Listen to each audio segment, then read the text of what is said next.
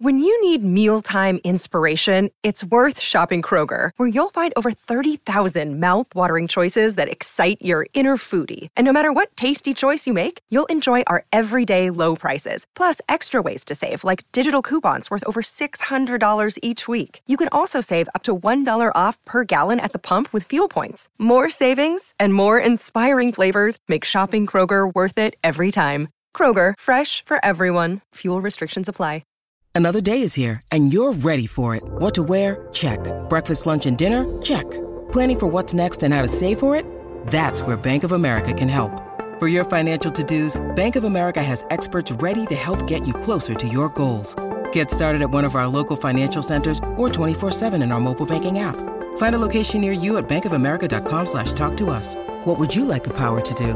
Mobile banking requires downloading the app and is only available for select devices. Message and data rates may apply. Bank of America N.A., member FDIC. Major love and shout out to both Real Water Sports and NVS Fins this afternoon. Yeah, absolutely. Look, we all love surfboards and gear, and Real Water Sports and NVS Fins, they cover both of those categories in spades. Yeah, NVS Fin sponsor. You can get them at surfnvs.com. But the reason we mention them with Real Water Sports in conjunction is that Real Water Sports happens to carry NVS. So they carry a lot of the best product, and NVS, of course, fits that criteria. So grab them at either place. But Real Water Sports, of course, has tons of gear beyond fins. Surfboards is what we talk about often, but board bags, traction, things outside of surfing too. Kite, they're in the kite biz, they're in SUP biz. They've got everything. Sweet. Yeah. Realwatersports.com/ No slash needed, just realwatersports.com. Okay, fair enough. As we see some movement at the takeoff zone, it's Kelly Slater grabbing rail. A clean entry, this thing holding open, it spits. When it spit me, I thought it was going to spit me off my board. Comes out with the spit, spits him out. Comes out after the spit. Gets spat out of another good-looking wave here. Spit. We're just spitballing, right? Yeah, God.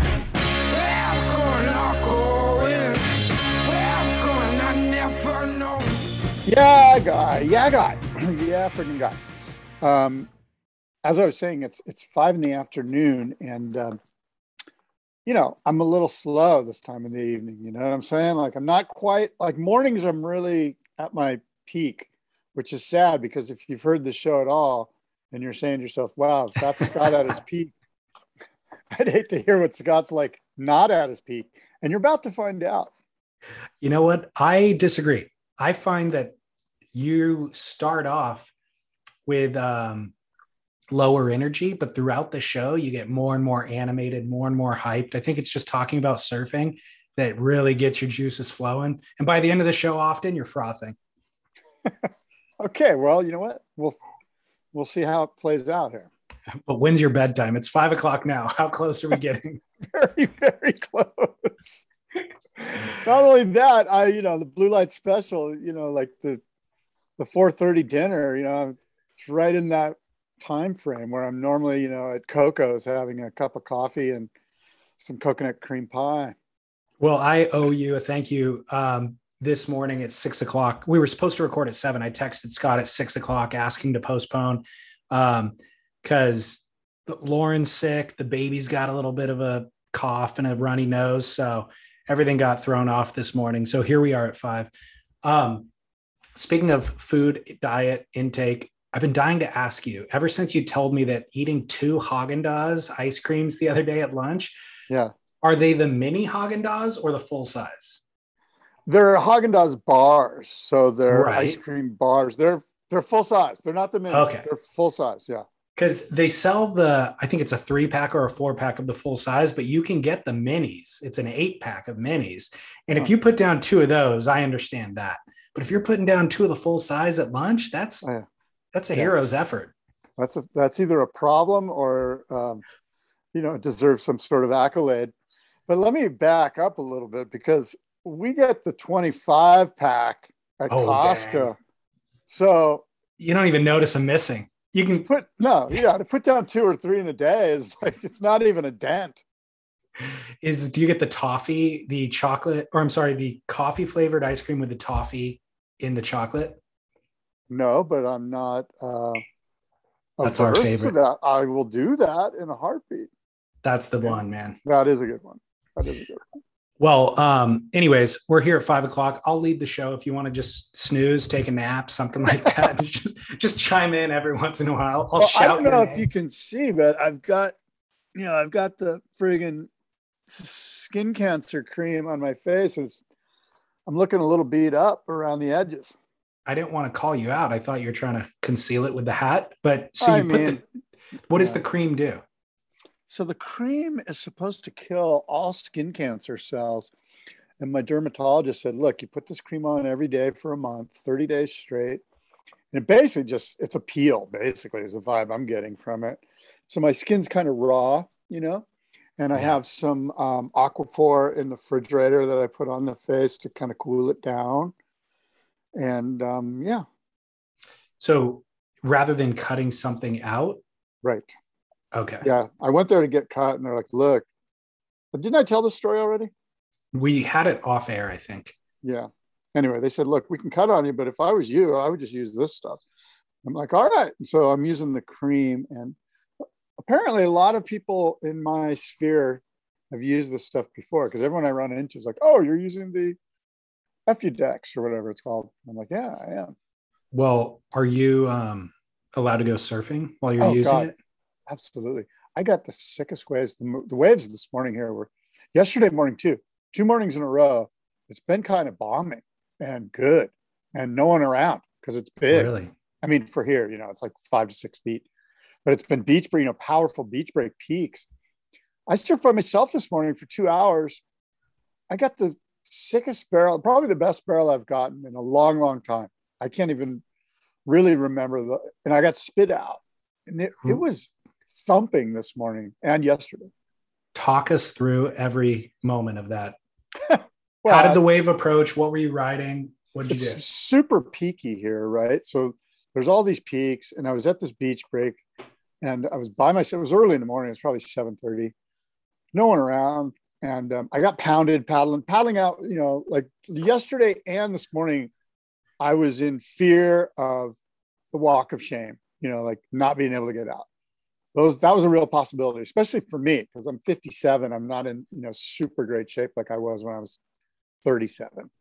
But I got out both times. But this morning it was just these incredible peaks and just offshore and plenty of like wind swell power, and I kept seeing these ones just up, and I could never seem to get to the right spot. And it was so peaky, you had to be kind of behind it, and I just happened to luck into one. And when I took off, I had to kind of go through a little chandelier at first, but I knew it was opening up and breathing. And I got into it, and it was just, and I was behind it. It kind of reminded me of Kelly's Surf Ranch, where you're so deep in it, you can see the lip way out in front of you. It was one of those. In fact, this is probably the best barrel I've had since Kelly Slater Surf Ranch. I've gotten plenty of little head dips, but to be behind the thing and to have it open up and spit, it was kind of, the funny thing was there's no one around. I did a full friggin' like Brazilian claim, Really? Oh, yeah, I was like shooting guns and shooting in the air and pounding on my chest and dropping my hands.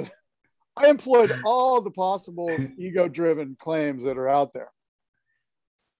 So I'm expecting to see the Surfline rewind footage this evening on Instagram. No, this is at a spot where there's no Surfline. So what were you riding?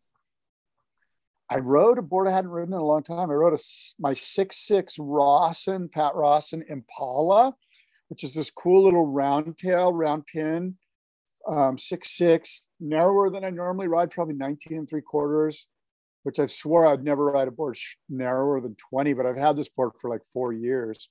So back then I was still getting them. And it was money. I mean, it was such a good board for today. And still duck diveable too. Exactly. You totally nailed it. That's the key. And yesterday, and I have been riding this board that Todd McFarlane made me, the Sunset Surfboards, which has a ton of concave, really deep concave throughout the tail.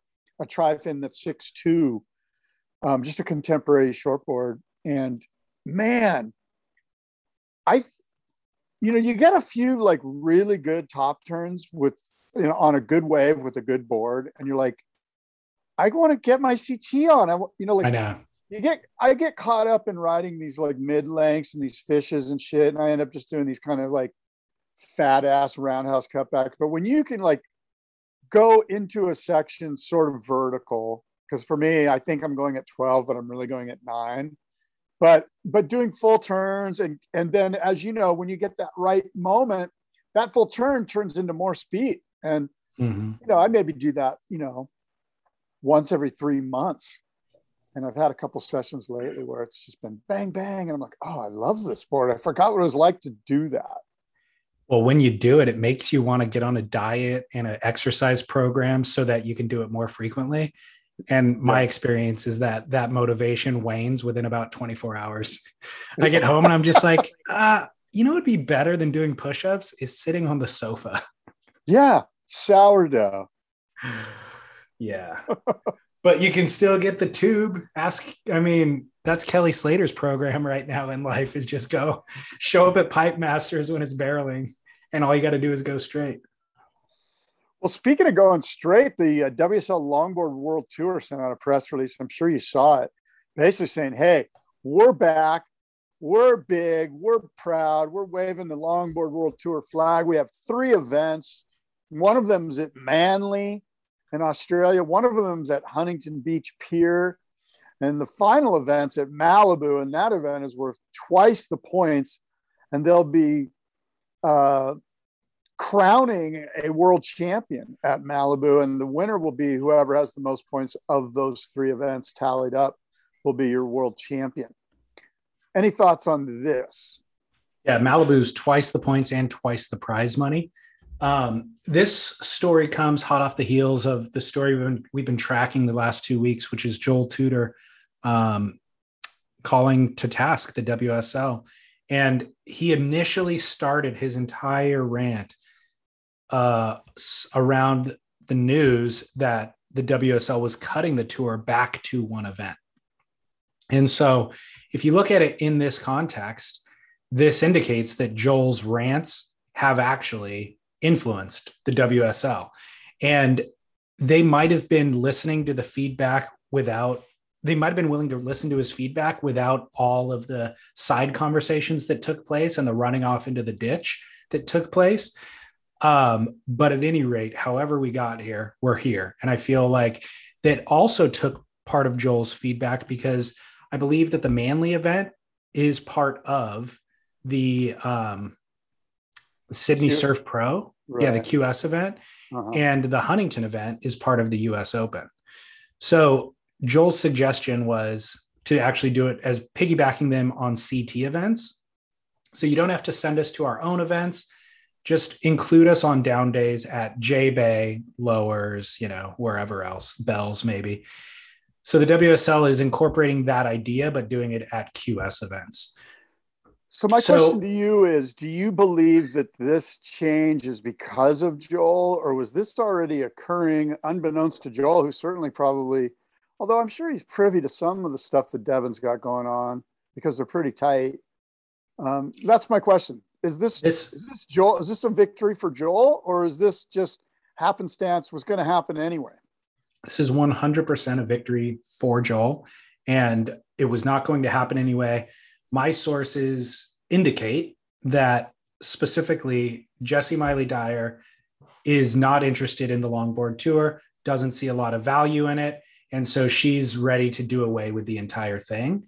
And I don't know what Eric Logan's stance is, but had this not been made so public and such a kind of outcry gotten behind Joel, this would not have happened. It was that rumor that Joel heard that it was going to get reduced to 1 event was totally true. That was scheduled to happen. And now they have 3 events because he took it public. These 3 events, you know how I feel about longboard locations, their validity as legitimate longboard waves, their ability to put the longboard surfers in the best possible situation so that they can shine. I don't know much about Manly, but it's never been a spot where you're like, yeah, I'm going to Australia. Oh, really? Make sure you go surf Manly. Yeah. That's never come out of anyone's mouth ever. It's like Huntington, basically. I know and like Huntington, I know there's a ton of history in Manly, especially longboard history, Midget Farley. But I'm not too pleased with Manly or Huntington Beach as longboard world tour spots. I'm sorry. To me, that's a fail. And that's just as a fan, I have no interest in watching, guys in shortboard waves riding longboards. Well, it's not even a good shortboard wave either. This is what we constantly see happening with the WSL, is that a real lack of vision at the very top means they end up trying to please everybody a little bit, and consequently nobody gets what they want. Yeah. And so this is kind of par for the course. This isn't what Joel was asking for, but Joel's going to say thank you because they negotiated a little bit, and the WSL isn't getting what they're asking for, but they feel like they can they've accommodated their current world champ and all of his DOJs, devotees of Joel. Disciples of Joel. Disciples, that's right. Sorry. So yeah, that I guess we should have anticipated. I think what really happened here, and the big winner, by the way, is Vans. Yeah. So Vans, I think, was the moderator and the mediator in this argument and discussion. Yeah. They saw what was happening. They, by the way, have already supported Joel Tudor's Duct Tape Invitational that's taken place at the US Open, which is now being rebranded for this WSL event. This is essentially what was the Duct Tape Invitational before. This is going to be one of the 3 stops. So they've already got that experience and done that. Joel is their team rider, and they saw the kerfuffle happening, and they just thought, wait a second, let's step in here. If the WSL's real kind of hiccup or stop point friction is funding these events, why don't we come in? We already are funding this one. All that we have to do is take these other 2, roll them all up. They get obviously the marketing and the branding and all that sort of stuff out of it. They get to keep their kind of key team rider in the spotlight and the limelight. And they're probably getting a deal from the WSL. For sure. It feels like what Rip Curl did. Doesn't it? And so I mentioned that last year with Rip Curl. I go, the real winner of 2020, was that? Yeah, 2021 now, is Rip Curl for coming through. Nobody's sponsoring events anymore. So they probably got that package for pennies on the dollar. They threw in Finals Day on top of it. I feel like they sponsored 5 events last year. Maybe it was 4. They probably got it. Yeah. For a smoking bargain. Yeah. And what's interesting is that this is exactly where the WSL pivoted away from when they took over the ASP. When the ASP, as we discussed last week, every event was funded by a sponsor. They covered all the expense. And as part of that, an endemic sponsor. Yeah, exactly. Right. And part of that, the sponsor would get the licensing rights and all that. So when the WSL took that licensing right part away, all the brands backed away. So we had 5 years or so where the brands were no longer, for the most part, involved in these major events. Everything's come back full circle now to where the brands are involved, but I feel like the brands are paying, I don't know the numbers. I just presume because of the circumstance, they're paying way less than the $3 million that they used to pay. They're probably not getting the licensing out of it, but that's okay because they're paying much, much less. But I'm just thrilled that Rip Curl is involved. I'm thrilled that Vans is involved. I think this is a tremendously smart move for Vans. There's no downside in it. And it works for the WSL too. Oh, for sure. It's great. It's great for the WSL culturally as much as fiscally. I mean, to have Salt in the building in the when you've got Rip Curl's guys and Vans' guys calling WSL and going, hey, look, good idea, but let's do this instead. I think this will be better. And they acquiesce, they're making this the right play.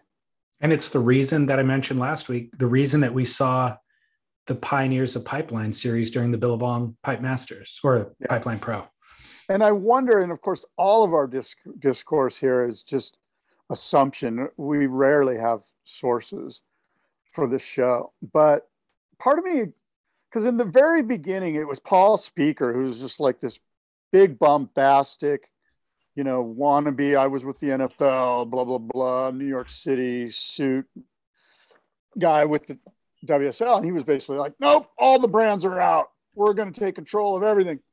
And I wonder if it's come back to Dirk just going, hey, Eric, is there a way we can include the brands and get some of the monies, get some of the costs taken care of? And I'm sure that Eric's like, yeah, you know what? Let's get Rip Curl. Let's get, we're open to that again because it's going to help the spreadsheet. Yeah. Yeah, I think so too. Yeah. It turns out if you're losing money for years on end, you start to reconsider relationships that you maybe didn't have the proper gratitude for at the time, Yeah, it feels like their demographic is sort of like, years ago, they're like, we're going to have a massive increase in viewership and blah, blah, blah. And now I think that it's kind of like the dust has settled. It's kind of like, this is what we got. This is what we're going to work with.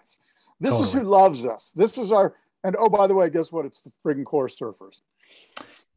It's interesting. I think in that 5 years, a lot of, we just understand the modern landscape better. I mean, it's still changing, but everybody had pie in the sky dreams of these giant network deals or whatever.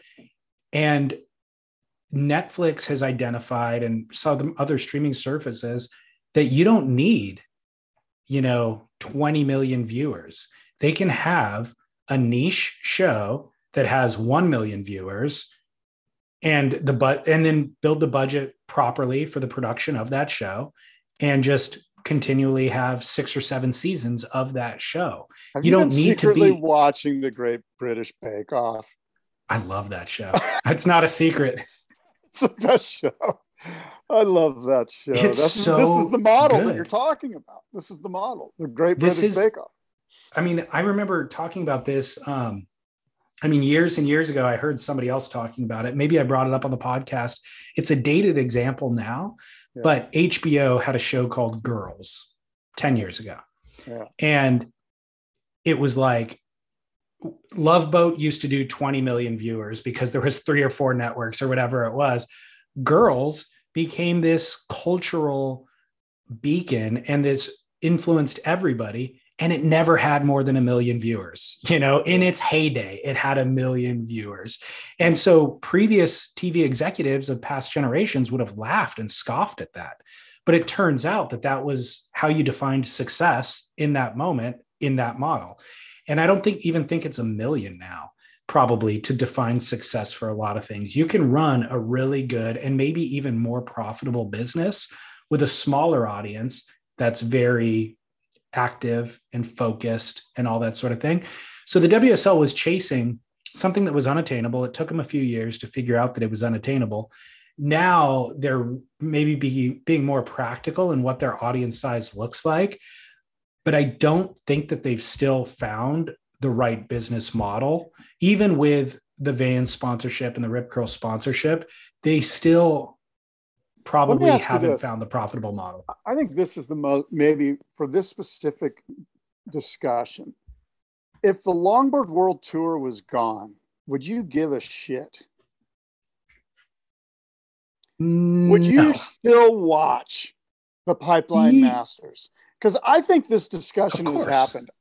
In some ways, Jessie Miley Dyer might be right. And I'm not saying that she has this exact viewpoint, but let's cut all of the shit and focus on the good. Let's focus on Girls instead of trying to make Girls the show, 20 million viewers. Let's just keep it where it's at. And in some ways, and this just kind of popped into my head, I don't really give a shit about the World Longboard Tour. No, but you know what I mean? Like, I'm going to watch the Pipe yes event. And yes. I'm going to watch Bells next week, no matter what. And if we focus on this is going to help us make Bells better. It's going to help us make the CT better. Let's just do the CT. We're going to crown world champion, high performance, the best in the world shortboarders. 100%. It doesn't mean Vans can't do. Joel can still do his thing. He did it in the past. It worked great. 100% fully agree. That would be my strategy if I was in their position is let's just focus on high performance longboarding, put them in waves of consequence. Shortboarding. I'm sorry. Yeah. High performance shortboarding, put them in waves of consequence. And that's it. WSL has decided that they want to be in all markets. Yeah. And so, but to answer your question, would I care if that tour went away? No, I wouldn't. But if Vans runs the Duct Tape Invitational at Huntington during the US Open, would I watch that? Yes, I would also watch that. To me, I don't care if it's hosted by the WSL or not. Hold on. First of all, the US Open at Huntington Beach, you're not even watching that. You know you're not. It's shitty. If it's good, it's 6 foot closeout crap with challenger level guys. I mean, are you really watching that? I watched it every year for like 20 years just because it's my local spot. But I watch it less and less than I used to, for sure. I used to watch every single heat. You're going to watch the longboard division? I totally turn that on. Whenever it's on, if I'm at work and that's on, I will absolutely turn it on and watch it. This concept of if I'm at work and there's nothing else going on while I'm packaging shit, I'm going to watch it. That's different than is it must watch TV. Agreed. It's not must watch TV, but if they ran it in good waves, then it would compel me to watch. Right. And let me be clear. I'm not, again, in case anyone gets all uppity, I will watch longboard competition, the world's best longboarders at Malibu, at Noosa, at really good longboard waves. And if it's packaged with Vans and the duct tape, all the more power to them. But I'm just saying from this WSL's point of view, and I won't state it again. I think you get it. Yeah, I do. I get it. Listeners get it. I think listeners probably all feel the same way. And Joel, I mean, by the way, what? Joel's indefinitely suspended. Right. With no lifting of the suspension in sight. Yeah. So that's actually the only interesting thing about the Malibu. Like the first two events I don't care about. And then the Malibu event is like, is Joel's going to be there on the beach giving stink eye or something. I mean, that's in the summer, he's there all the time. That's where Joel goes. The WSL would be foolish to not include him in the Malibu event. This is it. I agree with you. So there's definitely a rift, I think, right? You have some insight into this with your sources there, but there's got to be some tension between Jesse and Joel. And so much like Chris Rock and Will Smith, like, how does that tension get relieved? Like, who makes the call and goes, hey, because, we all know Joel enough to know he's pretty stubborn. I don't see Joel deciding to apologize. Well, my personal opinion on that is the management at the WSL needs to tell Jesse, we are a corporate. We better back off. We don't know what's going on. Do you know for a fact what's going on? No, but I'm saying if it is true what we've set up, the WSL ought to tell Jesse, we are a corporation. We do not take things personally. What's right for the corporation is for Joel Tudor to be at that event. And so he's going to be at that event. That is the right thing to move the ball forward, to get the most eyeballs on this event and all of this. If you have a personal, rift, that's aside from what is best for the business. We're putting the business first. Yeah. I mean, look, we all want to see Joel at Malibu, but it'll be unfortunate if he's not defending his world title. Like if they set it up so he only gets to surf Malibu, even if he wins Malibu, he's probably not going to be able to defend his title because of the suspension at Manly and Huntington Beach. So I mean, again, there's kind of a weird thing there, right? You know what I mean? Like that. Yeah. That's not a great storyline for the WSL. Yeah, exactly. But they shoot their own storylines in the feet all the time. So it wouldn't surprise me. Moving on, you mentioned Bells that's starting next week. There's a couple of updates to the Bells event as well. Yeah. Gabriel Medina, who we talked about, rumor maybe he would be joining because he's got that new quiver. He was included on the fantasy site for the WSL's fantasy thing. Nope, he's out. He's officially withdrawn. since last week. He will be replaced by Baron Mamiya, which is like kind of incredible that Baron wasn't already included in this event. But we're thrilled to see Baron back. I was just going to look up the rankings as to where Baron sits right now. Second place. He was okay. Second place. No, second, tied with Kelly. Tied with Kelly Slater. And luckily he got a wild card. Thankfully, last year's world champ withdrew so that Baron could compete. And by the way, this also, we can just welcome Baron onto the 2023 World Tour at this point, because just by competing in this event, it should give him enough points to go ahead and get past that cut line, which will take place, of course, after Margaret River. So, and then the other replacements are Yago Doris sitting out with injury again. So he'll be replaced by Matt McGillivray from South Africa. Carlos Munoz and Liam O'Brien are both out with injuries. So they'll be replaced by Caio Abelli, who has earned his spot there, and Mikey Wright, former CT competitor. And then one Mick Fanning will be the wild card, the sponsor wild card for the event.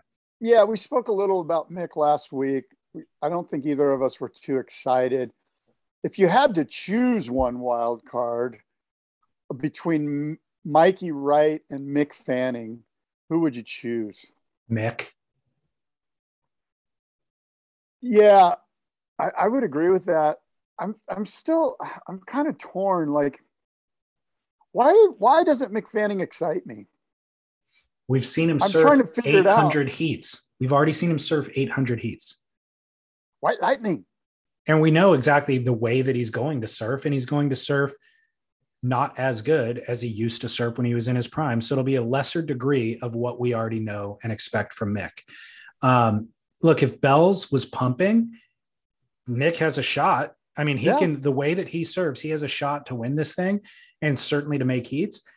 The fork or this season at Bells has been atrocious. And unless the forecast drastically changes, the odds are they're going to be running in small, crappy surf, at which point Mick is nullified. Oh, that's interesting. So, I mean, that's quite a ways out. That's 10 days out, 11 days out. That's too far out to determine what the swell is going to be like, but you're of the opinion it's going to be shitty.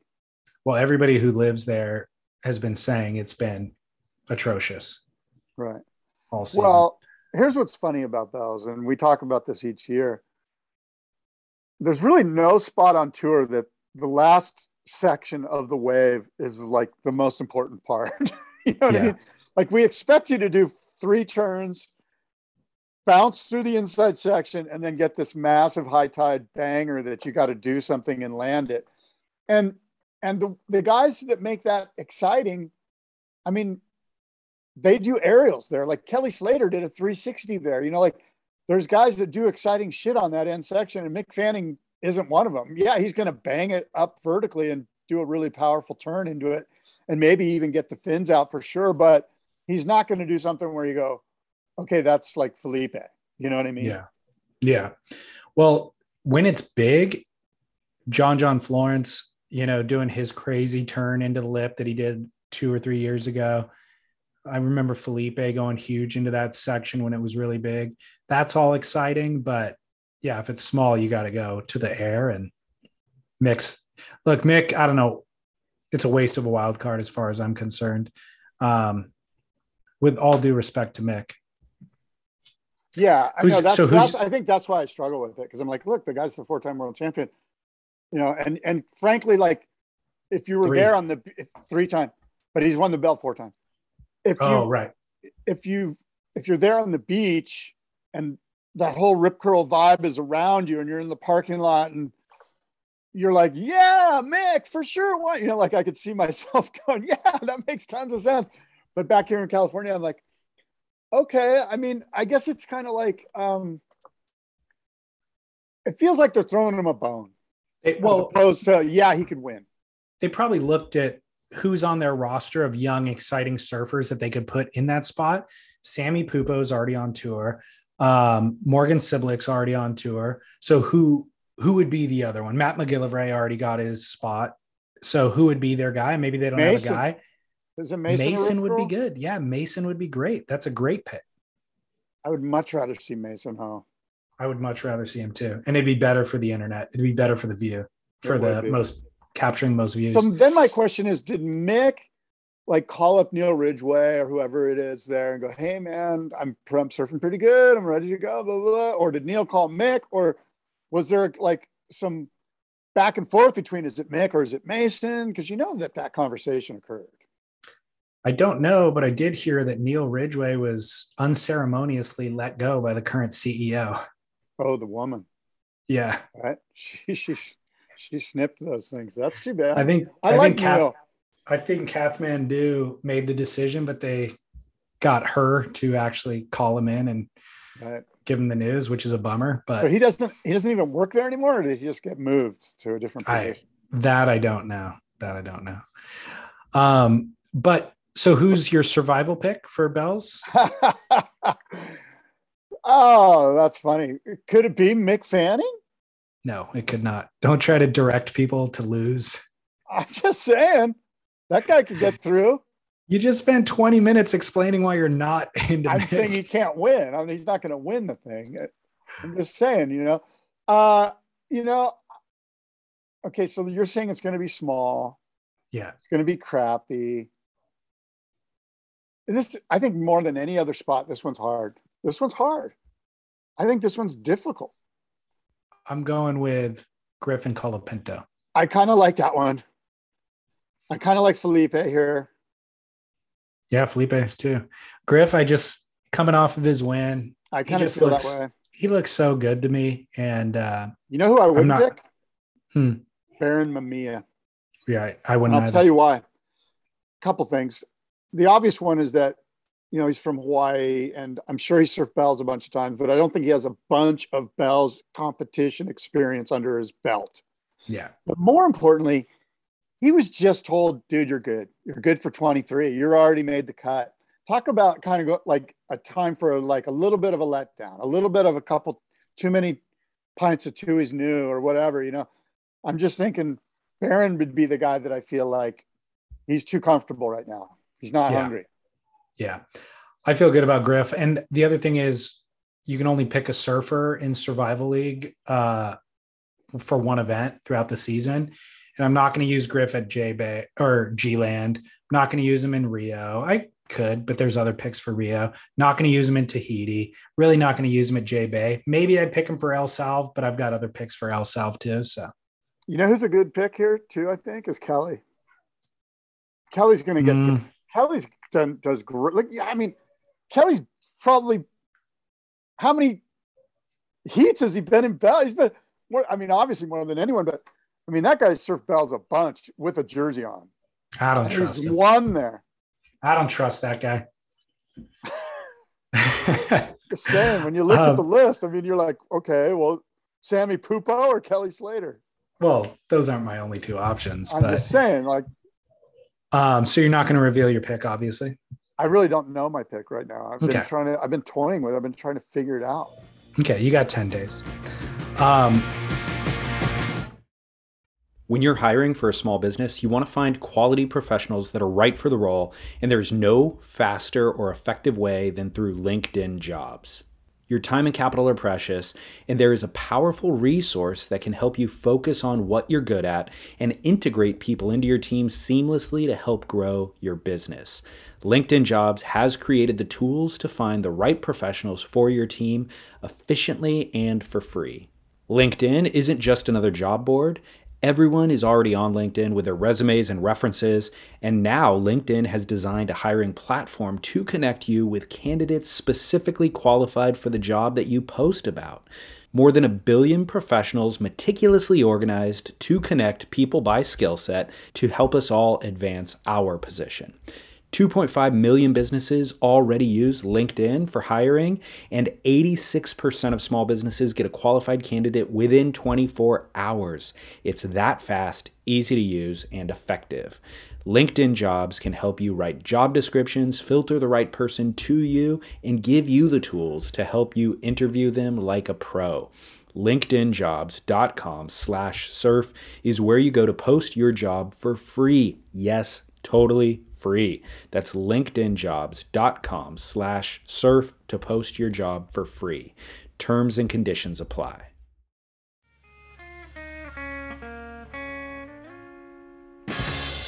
I got a couple of updates that you might be interested in. Yeah. I watched, so I talked to a guy named Greg Jacobs, who's in the production and distribution side for a company called Campsite Media House. They're all basically from Red Bull, but they have the Sonny Garcia documentary, Death and Taxes. They're responsible for the Mavericks, the rebranded Mavericks Invitational. So those two things are happening, and I can give you some more information on them. Yeah, that's some good stuff. So the first of all, the Sonny Garcia documentary is made by Michael Oblowitz, who made the never released Sea of Darkness that we've talked about on this show before. Right. The infamous but never released Sea of Darkness. He also made Heavy Water with Nathan Fletcher 2 years ago or so. Yeah. And so he's been making this Sonny Garcia film for 10 years or so. You're kidding. No. Me. So and this whole thing fell into his lap, this horrific thing as a filmmaker that fell into his lap. So I hate to sound selfish, but as a filmmaker, you're going, oh my God, this film just went really weird. The ending, and who knows where the ending even is. The film's 90% done. So based on Sonny's prognosis, which I do not know, that would dictate the film's ending. So if Sonny is in a incapacitated state for the rest of his life, then I suppose you could wrap up filming. But if he's making progress and going to see some semblance of recovery, then it would be worth leaving the film open for 2 years or 3 years or whatever that process is to then get a final interview with him, But the fact that they started filming these interviews and collecting footage 10 years ago, it's all told from Sonny's point of view. They've got great interviews with Sonny. So it's told from his perspective. He trusted Michael. So Michael had this kind of amazing access to Sonny. Sonny talks about being molested. He talks about the tax situation. Have you seen the trailer? Or 10-minute sizzle reel.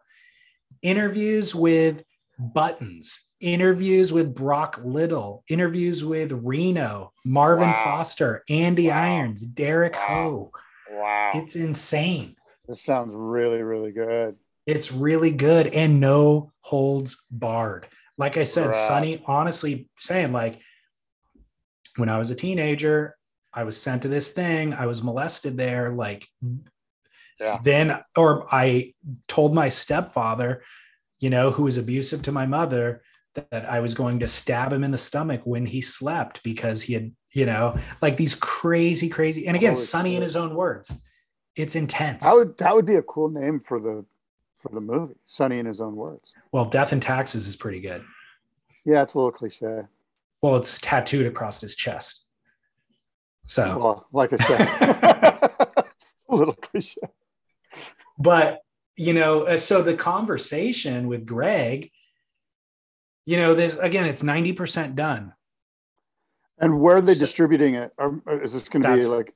That's what he's trying to, that's the last part of the last 10% is to get that funding to finish the film and to get get Michael a little bit of money back and get the distribution plan in place. But that's what he and I had our conversation about, which was, I need money. It was a podcast, but the audience is for these types of things is fractured onto so many different platforms now. And to tell these stories properly, you need funding. I feel like this is a 30 for 30. Well, I'm sure he's presenting it to them. This story is it's bigger than surfing. Sonny's story is way bigger than surfing. He's going to everybody. And HBO has got a great track record in sports, and they've got a new Tony Hawk documentary coming out right now. They did the Jake Burton thing. They've got the 100-foot wave thing. So they have I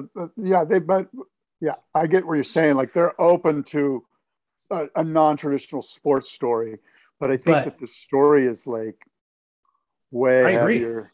Agree. Fully agree. Sonny is an incredible character on so many levels. He's so flawed, but you love him to death because of his honesty, frankly, is why you love him so much. He's so honest, Sonny, you know? Yeah. He's always just been, you know where he's coming from. Yeah. Well, the complication is to tell these stories properly, you really need money. It's expensive to do. I know. And so, well, hold on. For him, they need 10% left to finish this film. Yeah. That to me is, I'm not, usually that last 10% is we need money for music. Well, but there's a bunch of money that's already been spent on the film. So you want to recoup the investment as well. So where it ends up, you can get 10% from some rinky dink distribution platform, but then never get the return on your investment. Yeah. So you want it to end up somewhere like HBO. But here's kind of the point that for the Greg's job really is these stories are expensive to tell them properly. It's expensive. Yeah. And so you want it to reach its largest and broadest audience. And often it's not just on one platform. You do a theatrical release, I'm thinking about MJ's story, the Michael Jordan thing that was really Last Dance, I think it was called. Yeah. Everyone saw it. And I'm asking myself, wasn't that entire thing presented by Coca-Cola? No. It wasn't, but I sense that there was like one massive sponsor that's like, no matter where you distribute this thing, whatever platform, this thing is brought to you by GMC or Ford, I don't think that's true. I think where you saw it, it probably had a sponsor, but I saw it on Netflix and there was none of that branding on it. Yeah. And so again, that's kind of Greg's job is it lives on ESPN. We do a theatrical release, then it lives on ESPN for a limited period of time. Then we have a deal with Netflix for 3 months down the road. So it lives there for a period of time. And the reality is you want the entire audience who has interest in seeing this film to be able to see it, because David Scales, doesn't have access to ESPN. I would love to see that, but I'm not going to sign up to ESPN just to see that. But I do have Netflix. So with something like the Sonny Garcia thing, we all want to see it. If it ends up on a streaming platform that you and I don't use, we're probably not going to see it. So it's a very strategic game of and timing of the rollout, and then film festivals factor into that and all this other stuff. There must already be a paradigm for this, though. This has been it's ever changing. The same question every. No, it's not. That's the problem with today's thing is every project has a very unique fit, and there's a million different platforms, and they shift every single day, and so there is no one paradigm. We know that theatric platform is not changing. So we know that's that. Like you can put this film in a theater. We know that, right? We've got that part of the equation done. The theater's entirely changed with COVID and everything. And so now you strategically work with certain theaters, La Paloma for something like this. And there are a handful. So who are that handful? How long do you stay there? That sort of thing. Once you're there, obviously you need a social media strategy and marketing strategy in that local area to make sure, So it's really fascinating, but that film very likely will get finished. We'll see distribution, and I'm looking forward to it. The other project that they're responsible for is what's now being branded as the Mavericks Invitational. So this kind of started off as a Mavericks surf contest. Yeah. And Cartel Management filed for bankruptcy a while back. They had the rights to that event for a period of time. They were able to pull off one contest in 2016. They filed for bankruptcy after that. The WSL got the rights to the event. They folded it into the Big Wave World Tour, which I don't think they ever ran an event as part of the Big Wave World Tour, and they've since let it go as well. Well, turns out a young girl, she was a senior at the time at Georgetown University, but she's from Half Moon Bay. She was 20 years old. Her name's Elizabeth Cresson.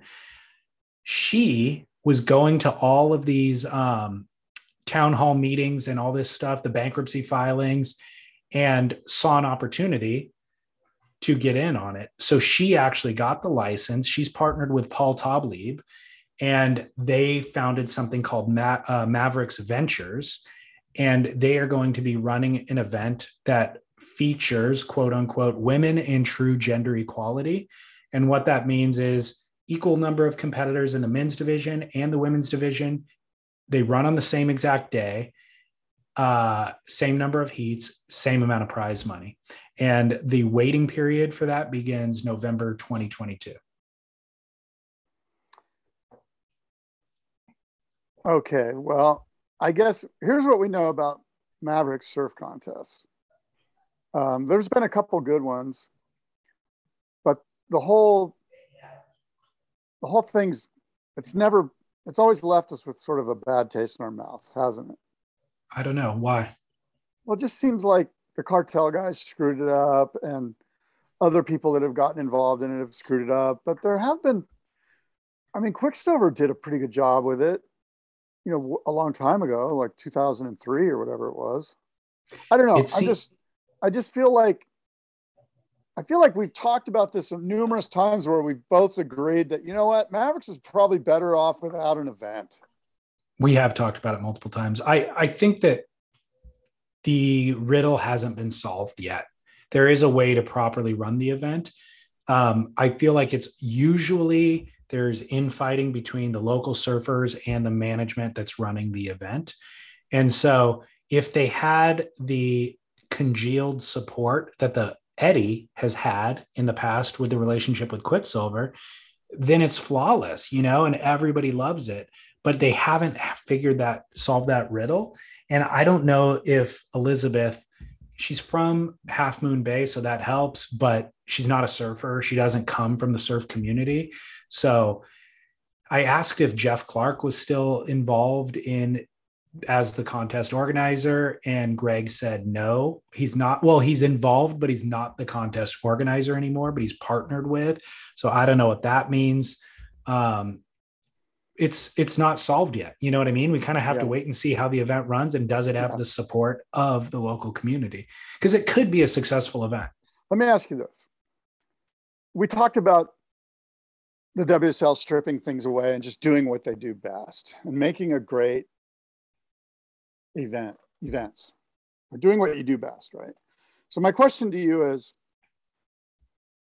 what's the perfect Mavericks event look like?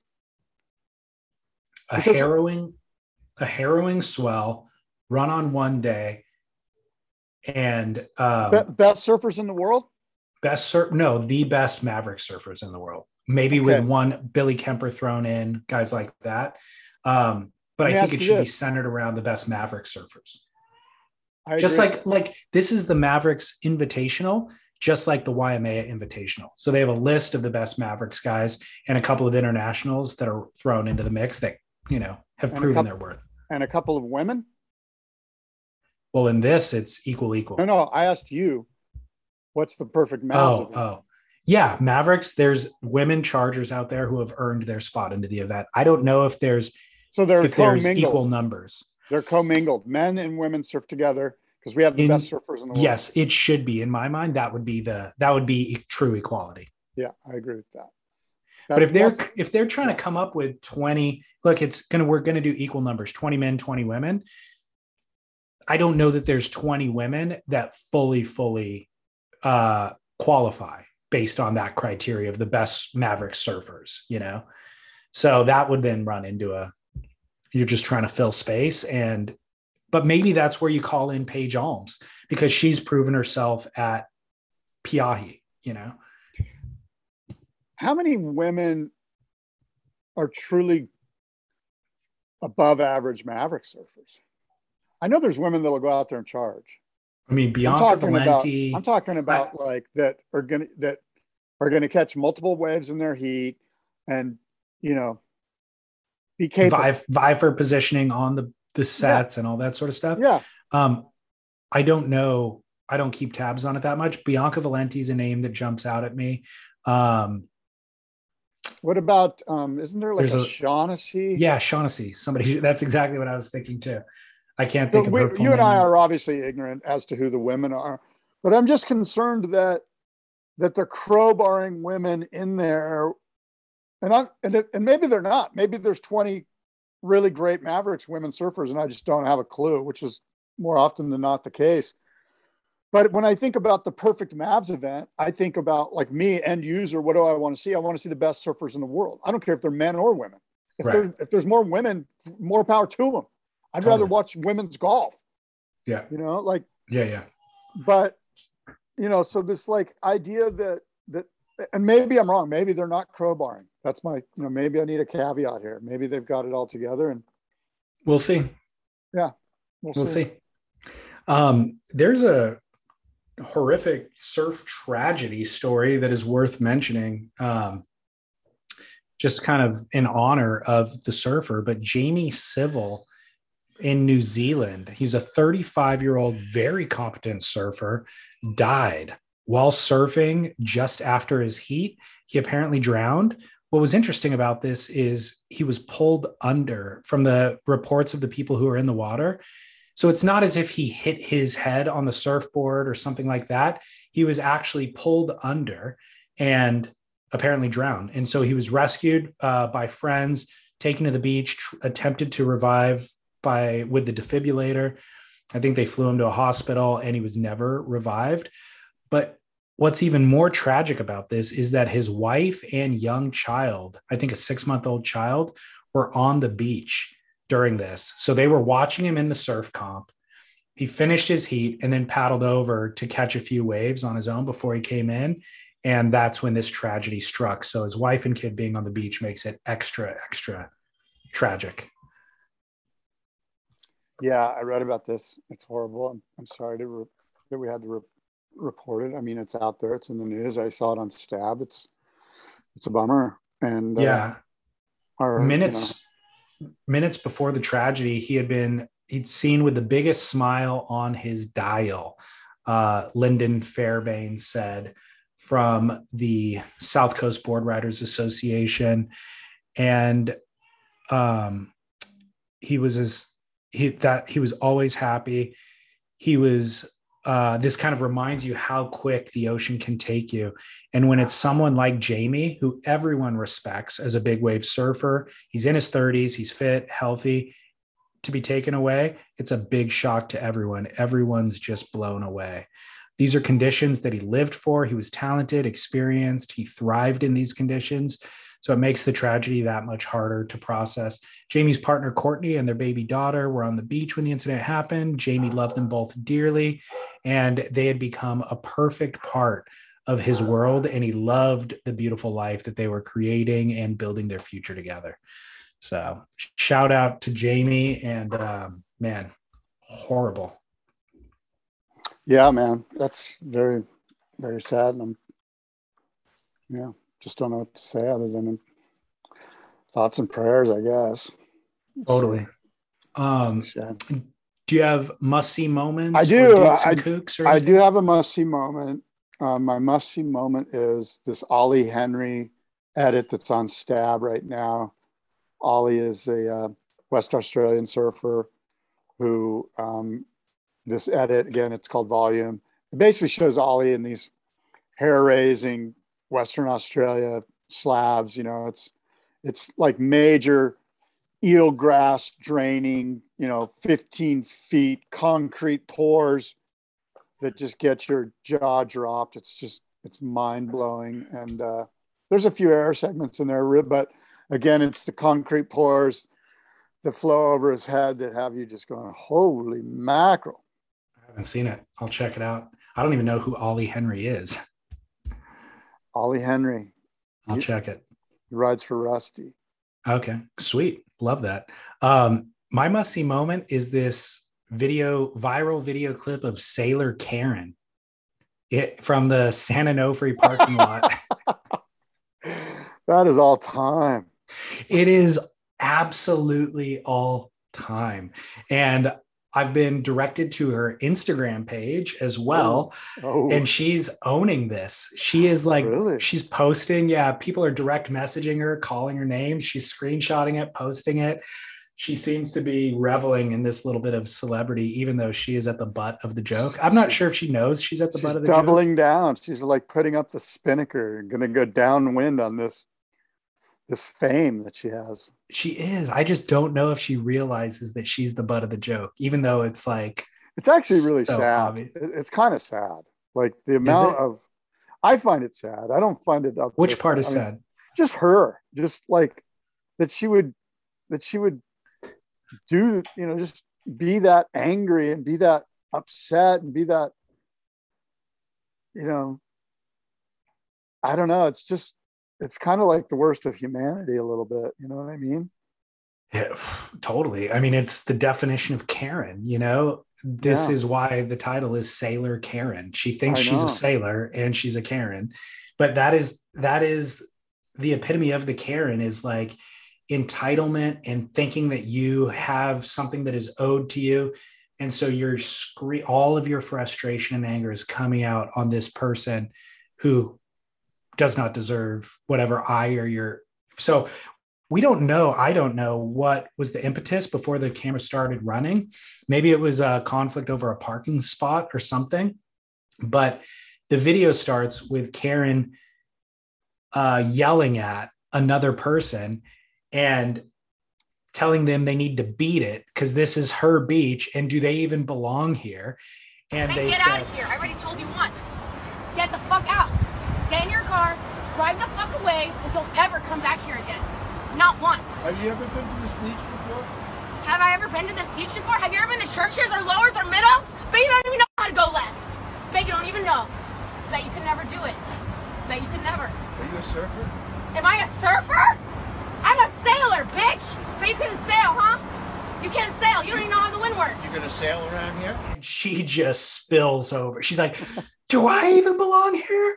Have you ever been to Lowers? Have you ever been to church? I don't think. Do you even know how to go left? You probably don't even know how to go left. I think she says churches, which is the ultimate. That's the ultimate fail. Like when you call it churches, immediately any locals like, it's called church, lady. And she's claiming like she's a local and she's calling it by the wrong name, But her just like absolute entitlement, acting like she's an expert. Do you even go left, bro? And then he says he questions her credibility again. And she goes, what? Yeah, I know how that works. I'm a sailor. Do you even know how the wind works, bro? And so that's where the title Sailor Karen comes in, is because she's claiming to be a sailor. Sailors are the worst. Sailors are the worst. Her putting her ignorance on display with complete what she feels is vindication and entitlement is just a marvel to watch. You know what I'm starting to realize is it kind of reminds me of the Will Smith thing, where it's like I look at it and then in my judgment machine turns on and I immediately like start judging the shit out of her. And then I think to myself, one, have I ever done something like that? Have I been Sailor Karen? And I bet if you looked deep enough into my past, I've probably snapped in a very ignorant way and looked like a fool. Two, let's say I didn't. Am I capable of acting like that? And sadly, the answer is probably I am. I'm probably capable of being that way on the wrong morning with no food in me. And who knows, you know what I mean? Like, and so I'm trying to find some empathy. I'm trying to walk in her footsteps a little bit, and I'm trying to forgive. And that's the kind of how I feel about Will Smith. Like at first I'm just like, what a fucking jerk. And now I'm kind of going, you know what? It was a really, really bad look, but I'm going to forgive Will Smith I'm not going to forget, and that's kind of the way I feel about Sailor Karen. Like, can I forgive this person? And the answer is I better be able to forgive. Because if I can't forgive, then I'm not in a good place spiritually. It's interesting. I like hearing your take on it. I went through none of that thought process personally. It just in that, like, I don't need to forgive her. I didn't feel assaulted by her. I felt more assaulted by Will Smith, like us being forced to witness casual assault like that and nothing being done about it. I did feel like was a degradation of our society and all that sort of thing. Well, personally, so I felt you were upset. Yeah, right? I felt pissed at Will Smith. Yeah, because, and also at the Academy, like I'm like, look, the Academy, what they should have done, hindsight's 2020. In the moment, it was so shocking they didn't know what to do. But what the Academy should have done is remove Will from the audience to protect everybody. Look, this guy's clearly unhinged. Yeah. Protect everybody. And later, 20 minutes later, when he won Best Picture, unfortunately, he's not allowed to come accept his Oscars. Somebody else, a producer of the film, has to go up and be like, hey, due to unexpected circumstance that everybody witnessed here, Will is not allowed in the building. I'm accepting this on his behalf. That would have been the proper way for the situation to have been handled. But for all of us to to normalize casual assault, and for all of us to just see him now laughing and then give him the opportunity to come up and speak on it, which, by the way, it was the ramblings of a madman. So he didn't do himself any favors by accepting that speech or in his acceptance speech. And he actually did a disservice to the film, to the Williams family, and to all of the good mojo and juju that was surrounding all of that. Yeah. He completely drove that into a ditch. I did feel sympathy in the ways that you said for him. Like, I understand that he's going through this crazy time in his life and his marriage has been in the public limelight and all this sort of stuff. I also understand Chris Rock absolutely will defend himself. Chris Rock has one of the largest microphones in the world. He's super smart. He's hilarious. And make no mistake, he will double and triple his income this next year by selling out every single show, because we all want to hear what he's going to say. Any film that he wants to make right now, any producer in Hollywood, green light automatically, don't care what it's about. We want you. You know, Netflix willing to pay him Dave Chappelle money probably for the next special that he wants to do. The world is Chris Rock's oyster. He will be fine, you know? Sure. Here, let me give you a couple of quick updates. Yeah. You probably didn't see this. The Academy came out today and said that they asked Will to leave and he wouldn't. So now they need security next year flanking the stage at an awards ceremony because of this asshole. You know, like, we should never be in the position where we now need security guards standing there. Right. And Chris Rock goes on stage tonight in Boston, his first comedy gig since the incident. Amazing. So I'm sure we're going to see some stuff from that, I bet. Because there's no way he can't address it. The best meme that I've seen since then is Will holding his Oscar statue next to Jada after the fact. And it said, in order to calm Will down, they gave him a statue of his wife. Oh my God. Oh my God. Oh my Lordy. That's pretty good. Hey, that is really good. Hey, let me ask you this. What about this? Just food for thought here. Throwing shit on the wall to see if it sticks. Chris Rock files a civil lawsuit against Will Smith. It's an obvious slam dunk case. The entire world saw it. He doesn't have to prove it on a criminal side, just on a civil side, which is much easier to prove. The judgment from the lawsuit, millions of dollars, probably paid by Will's insurance or whoever. And the Academy. I mean, he could sue them too. Those monies go to a shelter for battered spouses. So Chris Rock wins. We get accountability as the viewing public. Will Smith actually looks kind of good because his monies are going to this battered spouses shelter. I like it if that lawsuit in any way prevented Chris from speaking on the assault, then it wouldn't be worth it. Right. Yeah. And I'm not sure how lawsuits work. Sometimes you're not allowed to discuss. Yeah. I like the idea. The funny thing is the battered spouse in that scenario is probably Will Smith. No, it's Chris Rock. You know, No. Like in Will's relationship with Jada, she freaking clearly rules the roost. And he's been, he's been so, I think, pent up from all that he's had to endure through that it all bubbled over right in that moment. And this has been talked about a lot, but what it's going to do for comedians, it's just really, I think it's opened up a Pandora's box here of Karens at comedy shows. Yep, totally. Well, comedians will reign supreme. I fully trust that. I fully trust that Chris Rock's going to have years of content based on this, and he can make Will Smith look like an absolute idiot for a long time to come, in a million different ways. Imagine you're at the Chris Rock show tonight. He comes on stage. The whole place, fucking 20-minute standing ovation. Guaranteed. For sure. Guaranteed. That's going to be powerful. Well, I mean, I really wish that Chris had the presence of mind to just start riffing like he would a heckler at a normal comedy show. He would absolutely rip apart, right? So what if he just said that to Will, like, oh, Will just slapped the crap out of me. Thank God it wasn't Jada who slapped me. Otherwise I'd be laying down, or just anything. Yeah. There's tons of jokes that could be made. The one about the Oscar looking like Jada, that's an amazing one, but he didn't have the presence of mind. Well, understandably plus, I think if he did that, in many ways, the fact that he was shaken, that it was obvious that everyone was like, oh my God, our jaws are agape here. This is, you know what I mean? Like if he would have been able to just riff, it would have lost some of the power, I think, like the fact that it was so real and so raw and that he was actually stumbling added to the weight of how serious this was. Totally.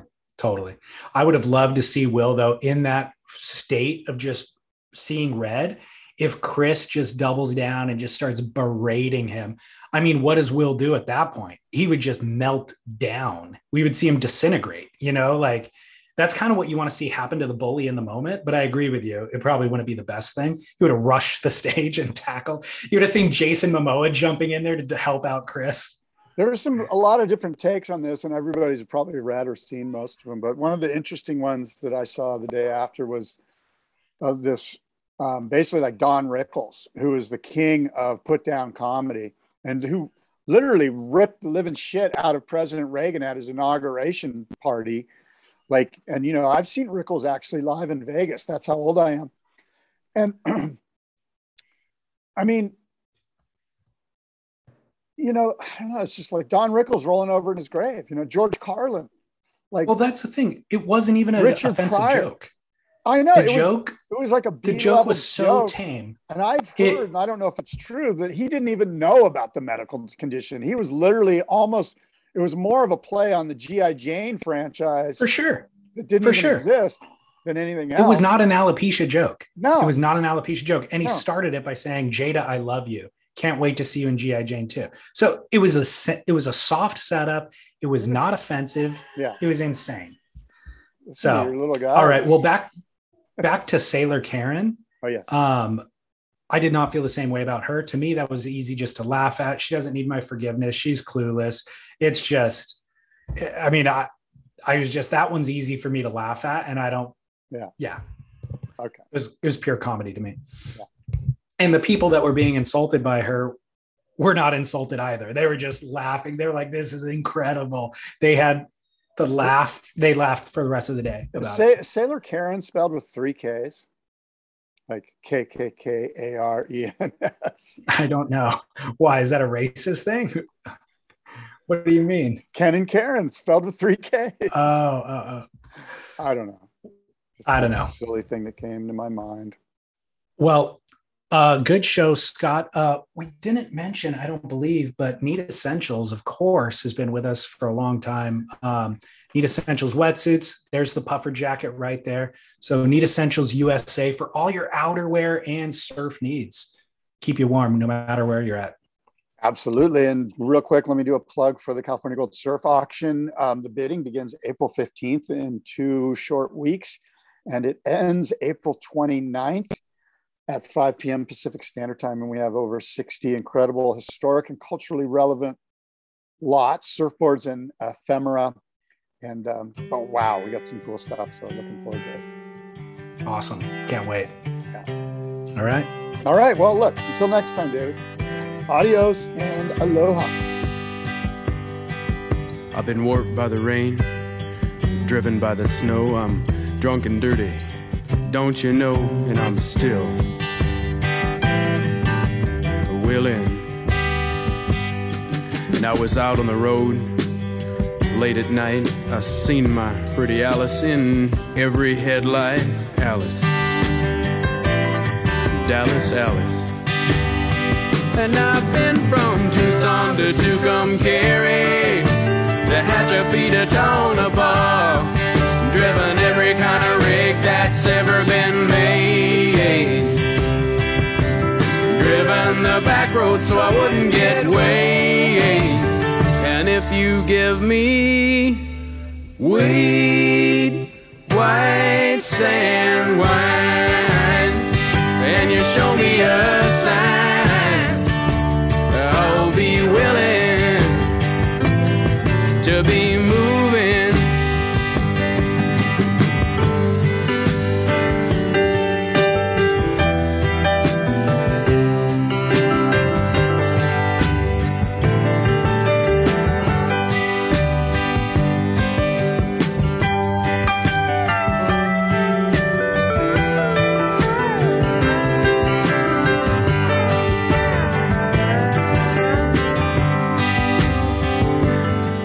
I've been kicked by the wind, robbed by the sleet, had my head stoved in, but I'm still on my feet, and I'm still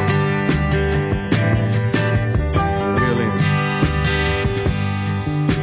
Smuggles and smokes and folks from Mexico, baked by the sun every time I go to Mexico. And I'm still, and I've been from Tucson to Tucumcari, to Hatchapee to Tonopah, driven every kind of rig that's ever been made, driven the back road so I wouldn't get weighed. And if you give me weed, white sand wine, and you show me a